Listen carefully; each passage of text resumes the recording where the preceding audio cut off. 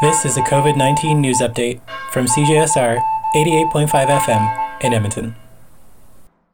You'll have noted it's quite hot outside these days, and here are some tips for enjoying your walking during the summer.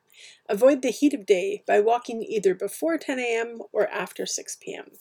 Walk where there's tree cover because it provides shade and makes your walk much cooler. Keep in mind that direct sunlight can make the temperature feel up to 15 degrees hotter.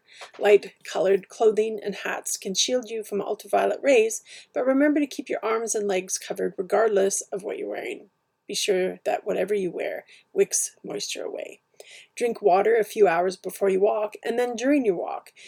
Do so by carrying a bottle mixed with ice and water. Take regular sips. 6 to 8 ounces of water every 15 minutes are recommended. And then consider making a hat, shirt, or bandana damp before you go walking to provide your own air conditioning. For CJSR, this is Carly Coleman.